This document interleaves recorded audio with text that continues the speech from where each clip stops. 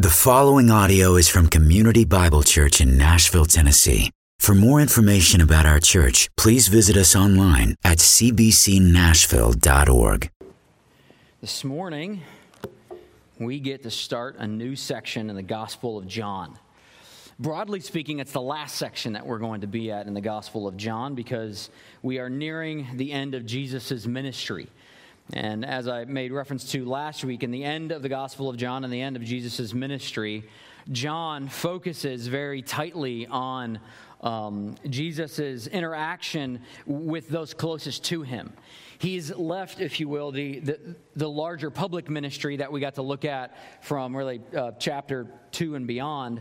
But now we're going to see his private, his intimate moments with his friends, with his disciples, preparing them for his departure. And this morning we get to start that new section. We get to start this new section by highlighting one of the most beautiful miracles that Jesus has done, or that he ever did. And this miracle that we get to look at, the death and the resurrection of Lazarus, is one that only John in his gospel highlights. It's not found in the synoptics. And this is a fascinating miracle for a couple of reasons, but this is also a notable miracle because this one particular event has caused and has created a lot of stir among the biblical critics. It's created a lot of fodder for people to say, I'm not so sure the Bible is real. I'm not so sure the Bible is true. I'm not so sure that Jesus is actually who he says he is, because raising somebody from the grave after they've spent 4 days in the grave, as we will look at, is impossible. And while I'm not going to take the time to make a defense for this miracle, I do want to acknowledge how beautiful a capstone it is on all that we have seen thus far in the gospel. This miracle contains the fifth I am statement that we will look at. If you can think back to the other I am statements that we have seen thus far, this is something that is particular to John's gospel, where he gets down to describing who Jesus is. And we saw the first I am statement in John 6. He says, I am the bread of life. We saw the second I am statement in John 8. I am the light of the world. We saw the third I am statement in John 10. I am the door of the sheep. We saw the fourth statement in John 10 as well. I am the good shepherd. And here in John 11, it's not the last, but we're going to see it's the perfect culmination of all that we've seen before. He's going to say, I am the resurrection and the life. This story follows perfectly from the demands that we saw at the end of John 10. Just think back to what we looked at last week and the demands from the Jews in the Feast of the Benediction. What did they say? It goes, Jesus, tell us plainly who you are. Are you, in fact, the Messiah, or are you not? Stop all of the charades, stop all of the games, just tell us. And how did Jesus respond? I told you. I've been telling you. I've been telling you my words. I've been telling you my deeds. I've been telling you my actions. I've been telling you in my miracles that I am, in fact, the Messiah. Well, in John 11, we are going to see a very clear moment when all doubt is removed, when we can say without a doubt, Jesus is God, Jesus is the Messiah, and even down to Jesus' disciples. There's a change in tone with Jesus' disciples because we see something happen for the last time with Jesus' disciples in John 11, and it's this. For the last time, they call him Rabbi. Now, Rabbi is a term of honor. Rabbi meaning teacher, rabbi understanding that you're somebody that you're a mentor of mine, I'm following after you. We see for the very last time in John 8, he goes, the disciples said to him, Rabbi, the Jews are now seeking to stone you, and are you going to go there again? But for the last time they call him Rabbi, and I think it's this. At the end of this event, they're going to realize that while he is their teacher, while it is appropriate to call them his mentor, while they look to him in honor, calling him rabbi is diminishing his authority because he's not like all other mere rabbis, teachers, mentors. He's the Son of God. So I think in this scene with the death and the resurrection of Lazarus, the disciples, if there was any doubt in their mind about who is this guy that we've been following for the last 2 years, they're going to step back and go, oh, my friend is different than any other friend that I've ever interacted with. And this story really is a story between friends. This is a very intimate story between, if it's appropriate to say this, loved ones. Because there is a love and a connection here between these two parties, between Jesus and Lazarus and his sisters, that we haven't seen yet in the gospel. And so as we enter into this, we're going to take 2 weeks to get through this story. This is Jesus dealing with his friends. You know, we say that Jesus is a friend of sinners, and we say that Jesus is friendly towards people, but we get to really see what that means with this story.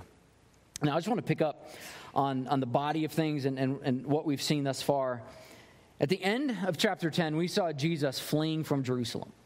And he was fleeing from Jerusalem because after all that the crowds had said, after all of the interaction that Jesus had had with the crowds, they wanted to pick up stones to stone him. And so we see in the very last verse, last verses, he fled across the Jordan so that he would not be arrested, so that he would not be stoned.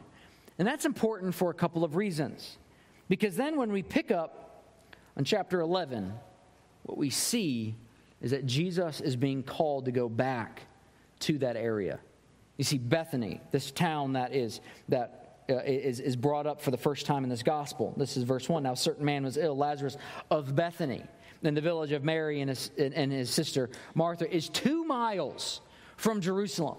So Jesus, as this scene unfolds, is being asked to go back, if you will, to the lion's den, to where people are angry with him, to where people are trying to arrest him. And he is within their reach there, because it's just simple 2 miles. You can walk that very easily in a day. But this story, as we jump into it, you might be surprised at who the primary focus is on. It's known for the death of Lazarus and his resurrection. But the interaction that stands out the most is not with Lazarus necessarily, or I should say the conversations that stand out the most is not with Lazarus. He's dead in the grave somewhere. The interaction that we see is actually with his sisters. I mean, just look at how it starts. Certain man was ill, Lazarus of Bethany, from the village of Mary and his sisters. It was Mary who anointed the Lord with ointment and wiped his feet with her hair, whose brother Lazarus was ill. This is actually foreshadowing a story that he's going to tell us in John 10. But we've interacted with these ladies before. We've seen them highlighted in Luke 10. If you will, turn there. Just hear about the interaction that Mary and Martha have with Jesus in Luke 10:38 through 42. And we're going to see how these ladies have had a change of mind. These ladies have come to see Jesus for who he truly is. This is what it says in Luke 10:38 through 42. Now, as they went on their way, Jesus entered a village, Bethany, though Luke doesn't say it's Bethany, and a woman named Martha welcomed him into her house. And she had a sister called Mary, who sat at the Lord's feet and listened to his teaching. Martha was distracted with much serving, and she went up to him, Jesus, and said, "Lord, do you not care that my sister has left me to serve alone? Tell her to help me." The Lord answered her, "Martha, Martha, you are anxious and troubled about many things. But one thing is necessary. Mary has chosen the good portion, which will not be taken away from her." Martha, having this very notable individual in her house, this teacher of the law, this rabbi, the person who's creating the stir, thinking, oh, I'm in a place of honor that he's willing to come and eat in my house. He's going to sit at my table. I get to serve him, is frustrated with her sister because she's up doing the regular hostess roles. I mean, imagine if somebody notable came over to your house and there's an expectation of, would you like something to drink? Would you like something to eat? Can I take your coat? Is there anything I can do for you here? And Mary, her sister, who's also a part of this hosting thing, Jesus comes in and sits down, and Mary just sits at his feet and listens. And Martha's like, excuse me, I have a lot of people to serve here. I don't want to break social norms here. I'm trying to serve these people around. Jesus, can you tell Mary to help me? Because clearly she's not doing what she is socially inclined to do. What does Jesus say? Martha, Jesus, or Mary gets it. Mary is actually looking at. Mary is worshiping. Mary understands where she needs to be here. Who cares about the food and the drink and the hosting and all of that? You have Jesus in your presence. Here's the thing. We get to see in this story this contrast between the way that the Jews saw Jesus in the way that these ladies saw Jesus.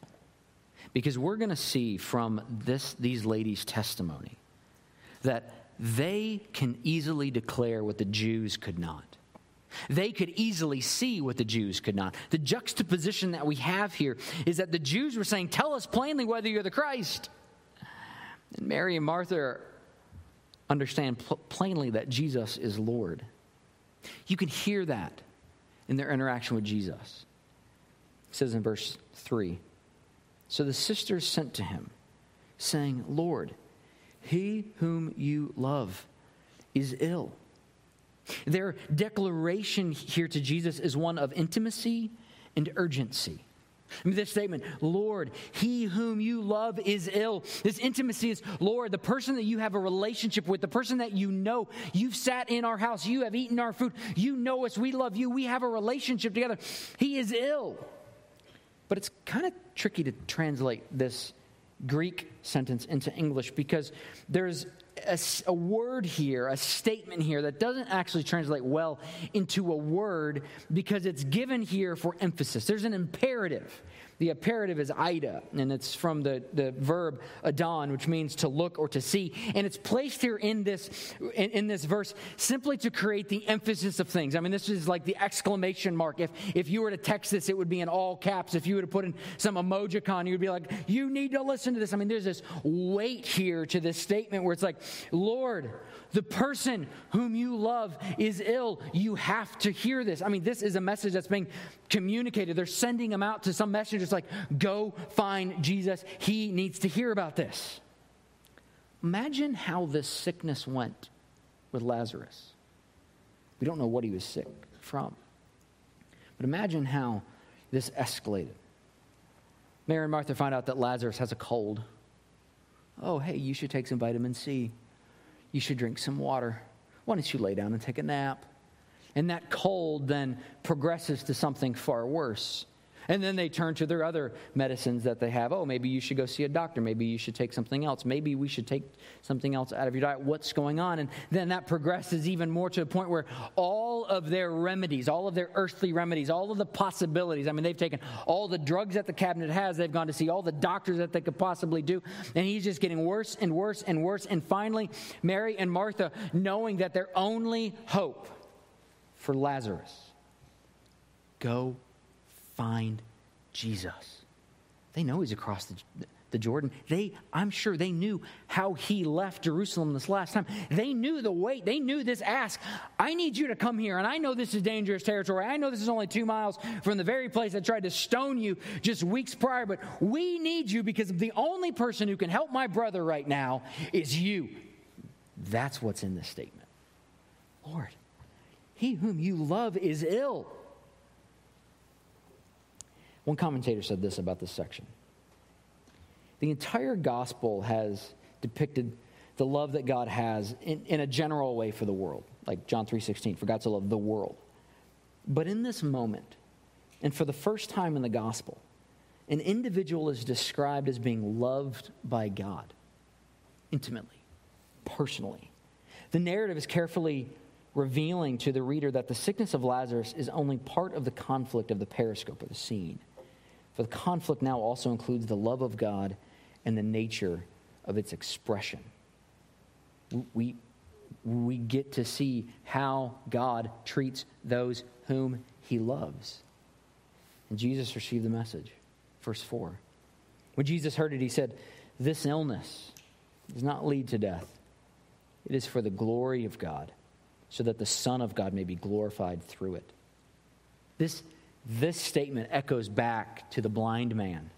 That interaction that the disciples had with Jesus as they're walking by, and there's this no-name blind guy that's been sitting next to this gate for who knows how long, and his disciples go, Jesus, who sinned? Was it this man or was it his parents that he was born blind? And Jesus goes, no, it wasn't for either of those. It was so that the glory of God might be revealed in him. And what did he do? He walked up, he put mud on his eyes, and here's this blind man, this no-name blind guy, could see. Why? So that the crowds could see, hey, I've been saying I'm the light of the world. Let me prove that to you. Well, here, in the exact same manner, Jesus goes, yeah, I know that there's this illness.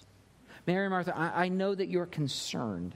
I know that you're anxious. I know that you're wondering, how is this going to work out? But all of this has taken place so that God might be glorified.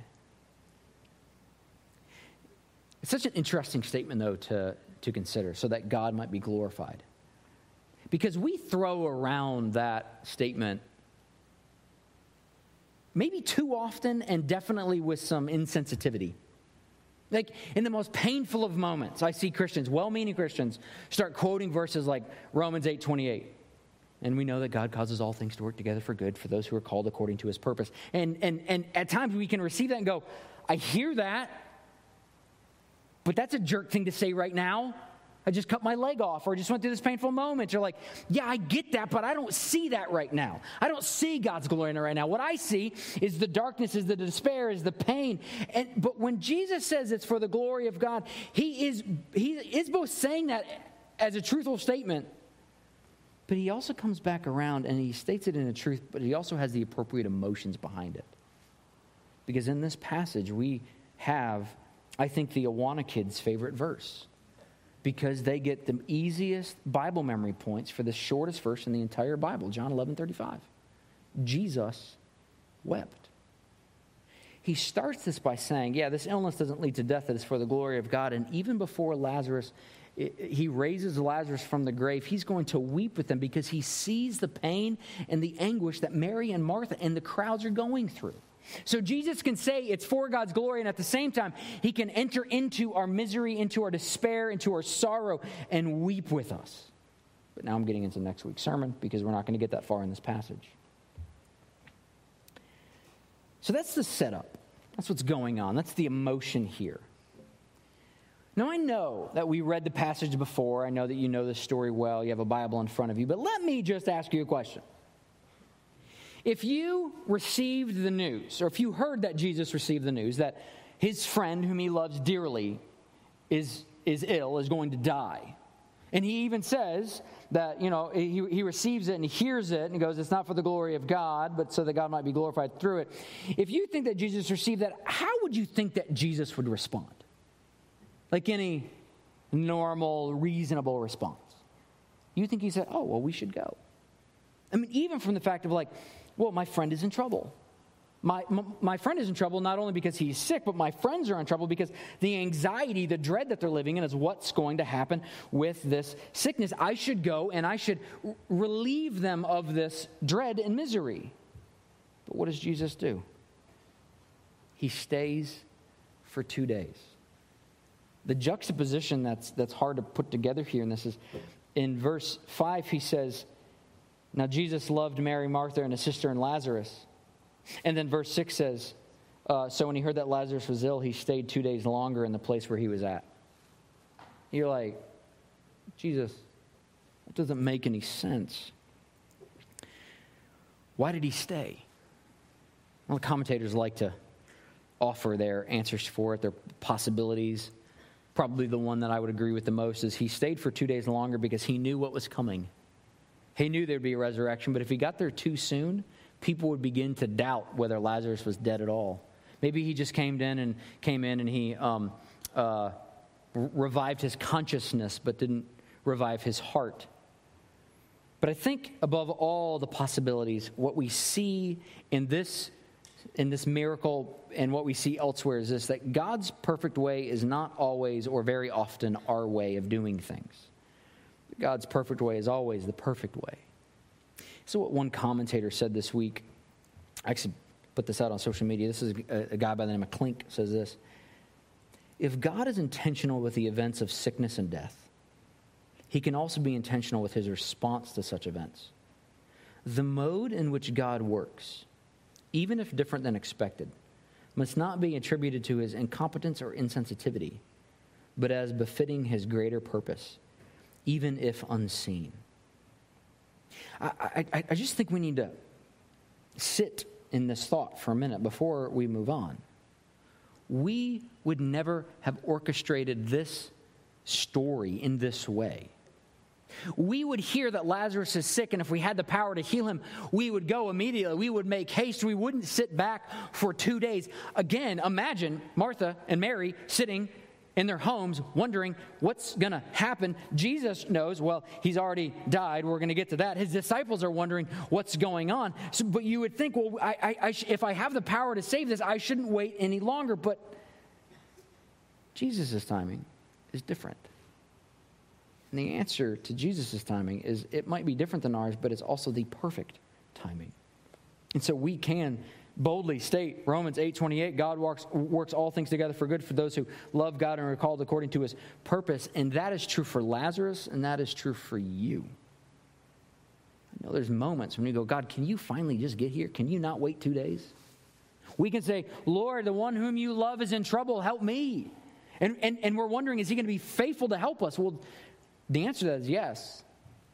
But oftentimes the timing or the process or the way that he's going to help us is a bit unexpected.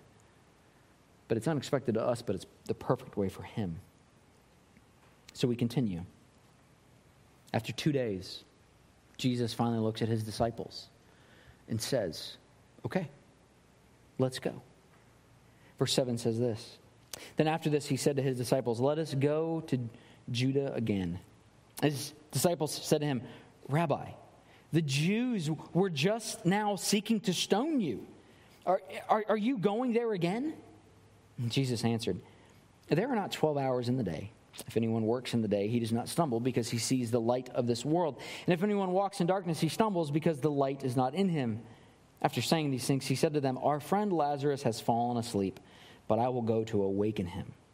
His disciples said to him, Lord, if he's fallen asleep, he will recover.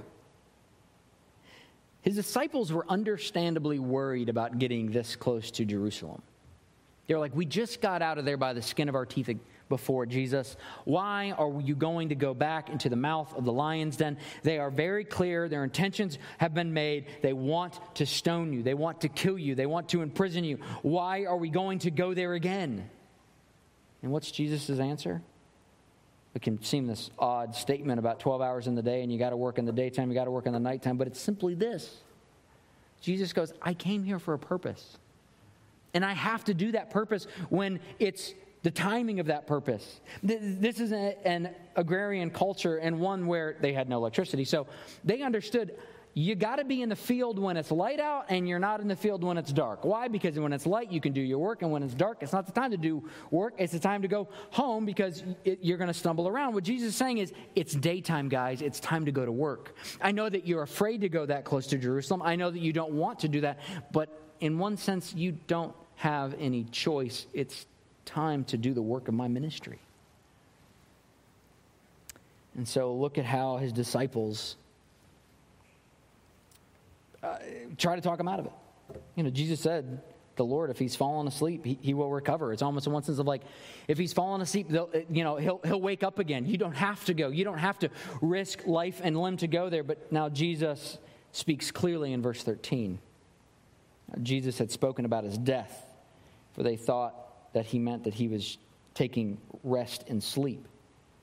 And so Jesus said plainly, Lazarus has died. And for your sake, I am glad that I was not there so that you may believe. So let us go.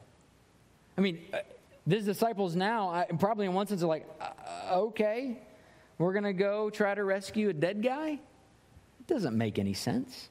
We're going to go to the mouth of the lions then to die for the dead guy? That makes even less sense. And then we see one of his disciples that frankly gets a bad rap in Scripture speak up and speak on behalf of the 12. And it's Thomas. And when we normally think of Thomas, we think of what? Doubting Thomas. Thomas here wasn't doubting. Thomas here had faith. Not that, I don't think he necessarily knew that Jesus was going to raise Lazarus from the grave, but he's like, well, I'm going to go with Jesus because he's the safest place. So in 16, so Thomas called a twin, said to his fellow disciples, let us go that we may die with him. I mean, it's very clear. Okay, Jesus, we're going to go. It's not going to be good, but we'll die with you because the safest place in this world is with you. As we move on with this story, we get to see moments of power and faith. The power part is Jesus, obviously. The power part is Jesus saying, no, Lazarus has died, and I go there for your sake so that you may believe, so that I can raise him from the grave. That's the power part. But there's also the faith part. And the faith part comes from his disciples with Thomas, but the faith part also comes from Mary and Martha. Because as we continue in this story, we see and we get to learn from the faith of Mary and Martha. And so I want to just read the next section of verses as we continue in this story. And we get to look at the faith of Mary and Martha. And frankly, we get to learn from the faith of Mary and Martha. It says this in verse 17. Now, when Jesus came, he found that Lazarus had already been in the tomb 4 days. And Bethany was near Jerusalem, about 2 miles off. And many of the Jews had come to Martha and Mary to console them concerning their brother. So when Martha heard that Jesus was coming, she went and she met him. But Mary remained in the house. Martha said to Jesus, Lord, if you had been here, my brother would not have died. It has the exact same emphasis as their statement in verse 3. Lord, he whom you love still sends. It's this exclamation mark. It's all caps. But even now, I know that whatever you ask from God, he will give you. Jesus said to her, your brother will rise again. Martha said to him, I know that he will rise again in the resurrection on the last day. Jesus said to her, No. I am the resurrection and the life. Whoever believes in me, though he die, yet shall he live. And everyone who lives and believes in me shall never die. Do you believe this? She said to him, Yes, Lord. I believe that you are the Christ, the Son of God, who is coming into the world. Just like we saw in the first 3 verses, this new section once again begins by focusing in on Lazarus' sisters, because they really get to be the chief illustration of faith in this story. And once again, we see a contrast between Mary and Martha and how they handle an interaction with Jesus. Luke 10, we saw that Jesus came into their home, and Martha, wanting to keep up the social standards, made sure that she was a good host. Everyone had something to eat. Everyone had something to drink. She was caring about her business. But Mary, understanding the weight of who Jesus is, sat at Jesus' feet. And what did Martha say? Lord, make my sister serve like she's supposed to, because that's what people expect from her. Well, in this story, we get to see these sisters handle those social expectations with Jesus. But what we get to see is that I think Martha learned, if you will, the lesson about who Jesus is.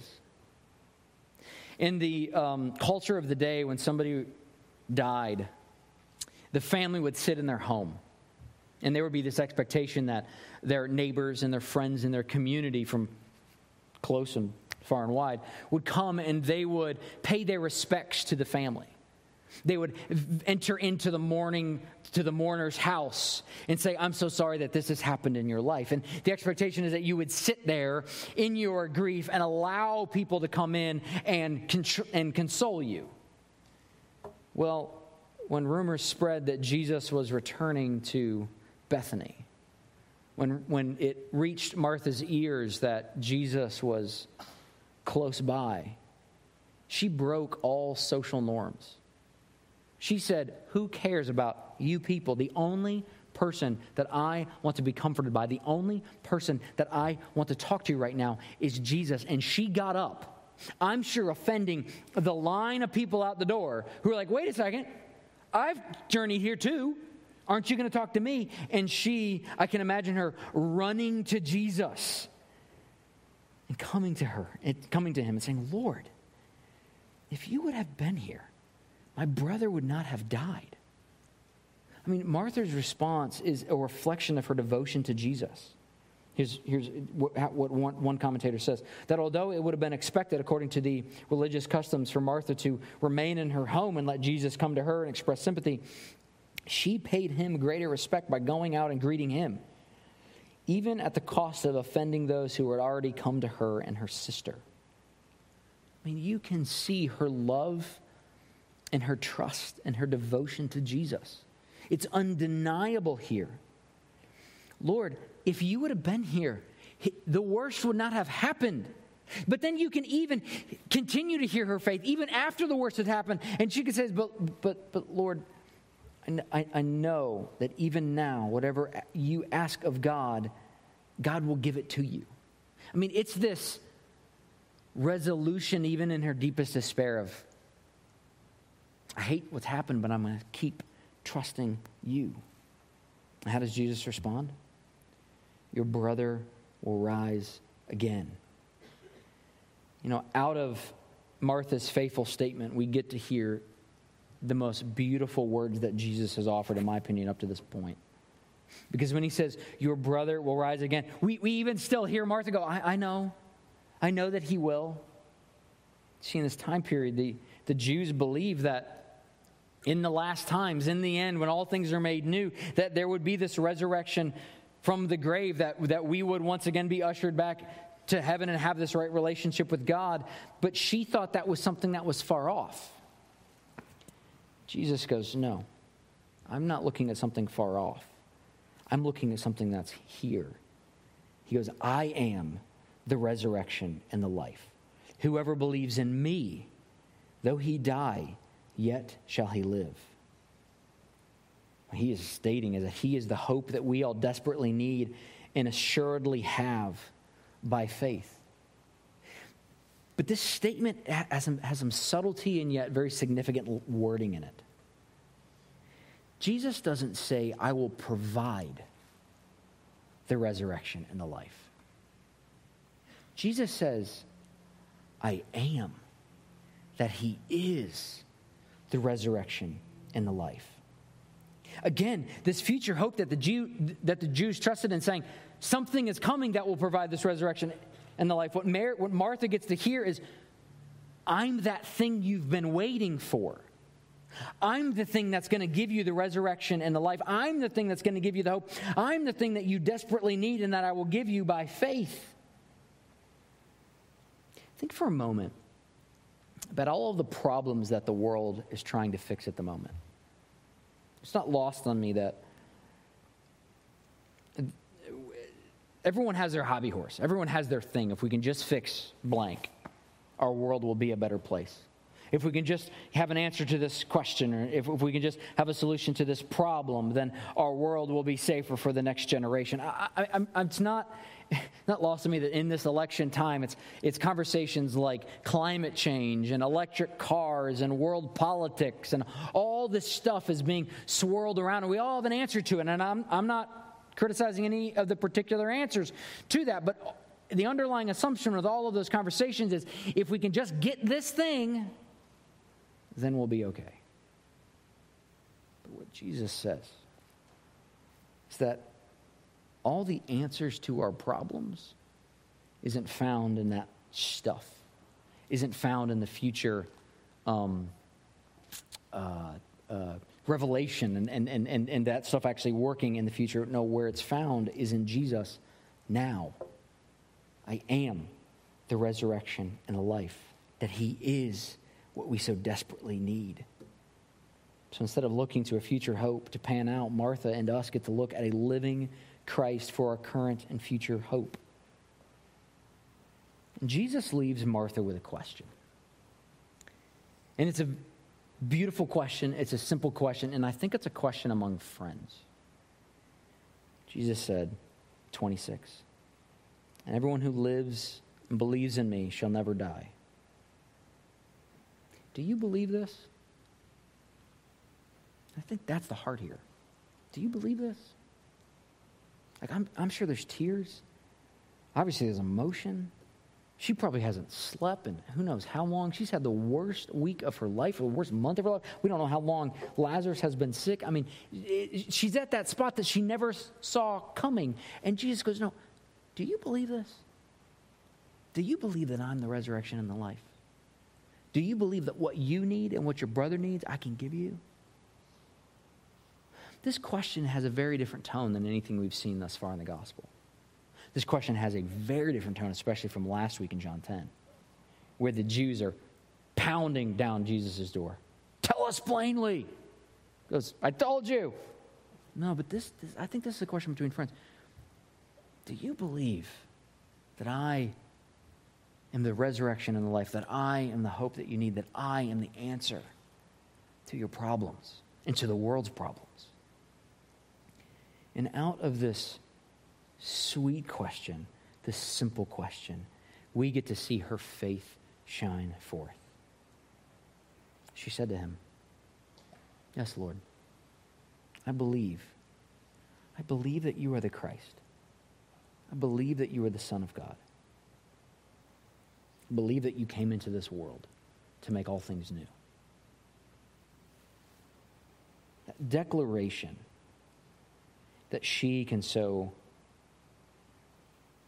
frankly, easily say, even in her despair, is a beautiful thing. I haven't seen this often, but I've had the privilege of experiencing it once or twice. Of sitting with a person in a moment of pain, in a moment of loss, of death, and in tears, and through tears, hearing the anguish of it's not supposed to be this way. And even in that misery, hearing the declaration about, but I believe the Lord is good. That should be how we approach the gospel and people. That should be, as the gospel is proclaimed from us, is that it should not be this way. We hate that there's this sin. We hate that there's this brokenness. We hate that our life looks this way. We hate the fact that we've got to go to Lazarus' grave. Jesus hates the fact, I think this is why, no, I'm just preaching next week's sermon. This is why he weeps, because he looks at the grave and he goes, that shouldn't be there. And yet in that moment he can go, but I know that I've been sent here. That the person who was God took on, or who is God, was with God, took on flesh, became a man, lived the perfect life, died the sufficient death for us, so that he could look at the grave, he could look at the crap that happens in our life, and go, I'm the resurrection and the life for that. We're going to pause the story for the morning, because I'm just going to, next week, as we finish up this story, it's a beautiful scene. I'm going to come back to the resurrection and the life. We're going to talk about that more in detail, but here's just what I want to leave you with. If I asked you the question this morning, do you believe? What would you say? And it might be this morning you go, of course, yes, obviously I'm here in church. Yeah, my life was great. I've got a full belly, I've got a full bank account, I've got all this stuff. It's all working out well. Of course I believe. But what if I asked you that question in the moment where Martha was asked that question? Do you believe? Do you believe so much that you'd risk offending your fellow humans and neighbors and friends and run to Jesus? Like Martha believed. Do you believe that at the end of your rope, when you go through it all, that you would say, Lord, he whom you love, his children, is ill, do something? Do you believe like Martha believed and goes, I know that you will. I know that you believe that you're the resurrection and the life. And here's the thing. You could hear that and you could say, oh my goodness, I have to believe to that extent. I have to be brought to that moment of despair. My faith has to be judged like Martha's faith was judged. And the answer to that is no. Because even when we are faithless, he is faithful. But here's what we do have to believe. And we're going to get to this in the gospel. Jesus is the only way and truth and life. And that no one can come to the Father but through him. If you're here this morning, and I just feel compelled to do this, if you're here this morning and you haven't placed your faith in him, If you're here this morning and I ask, do you believe? And your answer to that would be, no, I don't. I'm suspect. I'm still holding out. I understand. I get that. I get it because we've been ingrained to look at and to judge things based upon their cause and effect. We've been, we're going to look and say, well, let's see if this works out, and I'll put a little bit of faith in one thing and a little bit of faith in another, and hopefully at the end it all pans out, and I'll be safe. But the belief here that we have in Christ is all or nothing. Is to say that it's either Christ or something else. But what Christ declares, and what's true today, is that he is the only resurrection and the only life. As we turn towards communion this morning, obviously death is a big part of this, the death of Lazarus. And you come to Lazarus' death, like Mary and Martha, and we've come to the death that we've had to deal with in our life, and we can despair. And yet we come to this table and we also deal with death. We deal with the death of our Savior. But this is not a table of despair. This is a table of hope. Because it's from his death and his life and his burial and, his resurrection that we can sit here today and we can have hope. And we can say all things work together for good for those who love God and for those who are called according to his purpose. Why? Because Christ came and did what we could not do, but what we desperately needed. Again, if you're here this morning and you haven't placed your faith in Christ, maybe this is new for you. I would ask that you let these elements pass you by that we're about to pass out, because we don't want them to confuse you. We don't take these elements to save ourselves. We take these elements so that we can appropriately remember where our salvation comes from. Not our own hands, but from Christ. But if you are here and you are a believer, a child of God, take this in joy, knowing that the hope that you have is not found by the works of your own hands, but it's found by his perfect life. Let's pray. We can take this together. Lord, thank you for your word. Thank you that in the brokenness of our life, it does not lead us to despair. It leads us to hope and joy. With the knowledge that you are the resurrection and the life that we desperately need. Lord, I pray if there's anyone in this room or anyone listening live stream or even after the fact listening audio recording that hears this and questions, do I know you? Questions whether they've actually believed in you, whether they believe that you are the Son of God, whether you believe that you're the resurrection and the life. Lord, open their eyes. Open their eyes to the gift of the gospel. Open their eyes to the knowledge that the only hope that they have in life and death is you. And open their eyes to the beautiful reality that you offer that gift indiscriminately. That you expect that we'll be broken, that you expect that we have nothing to offer, and that's the beauty of the gospel. Lord, just work in our hearts now. In your Son's name, amen.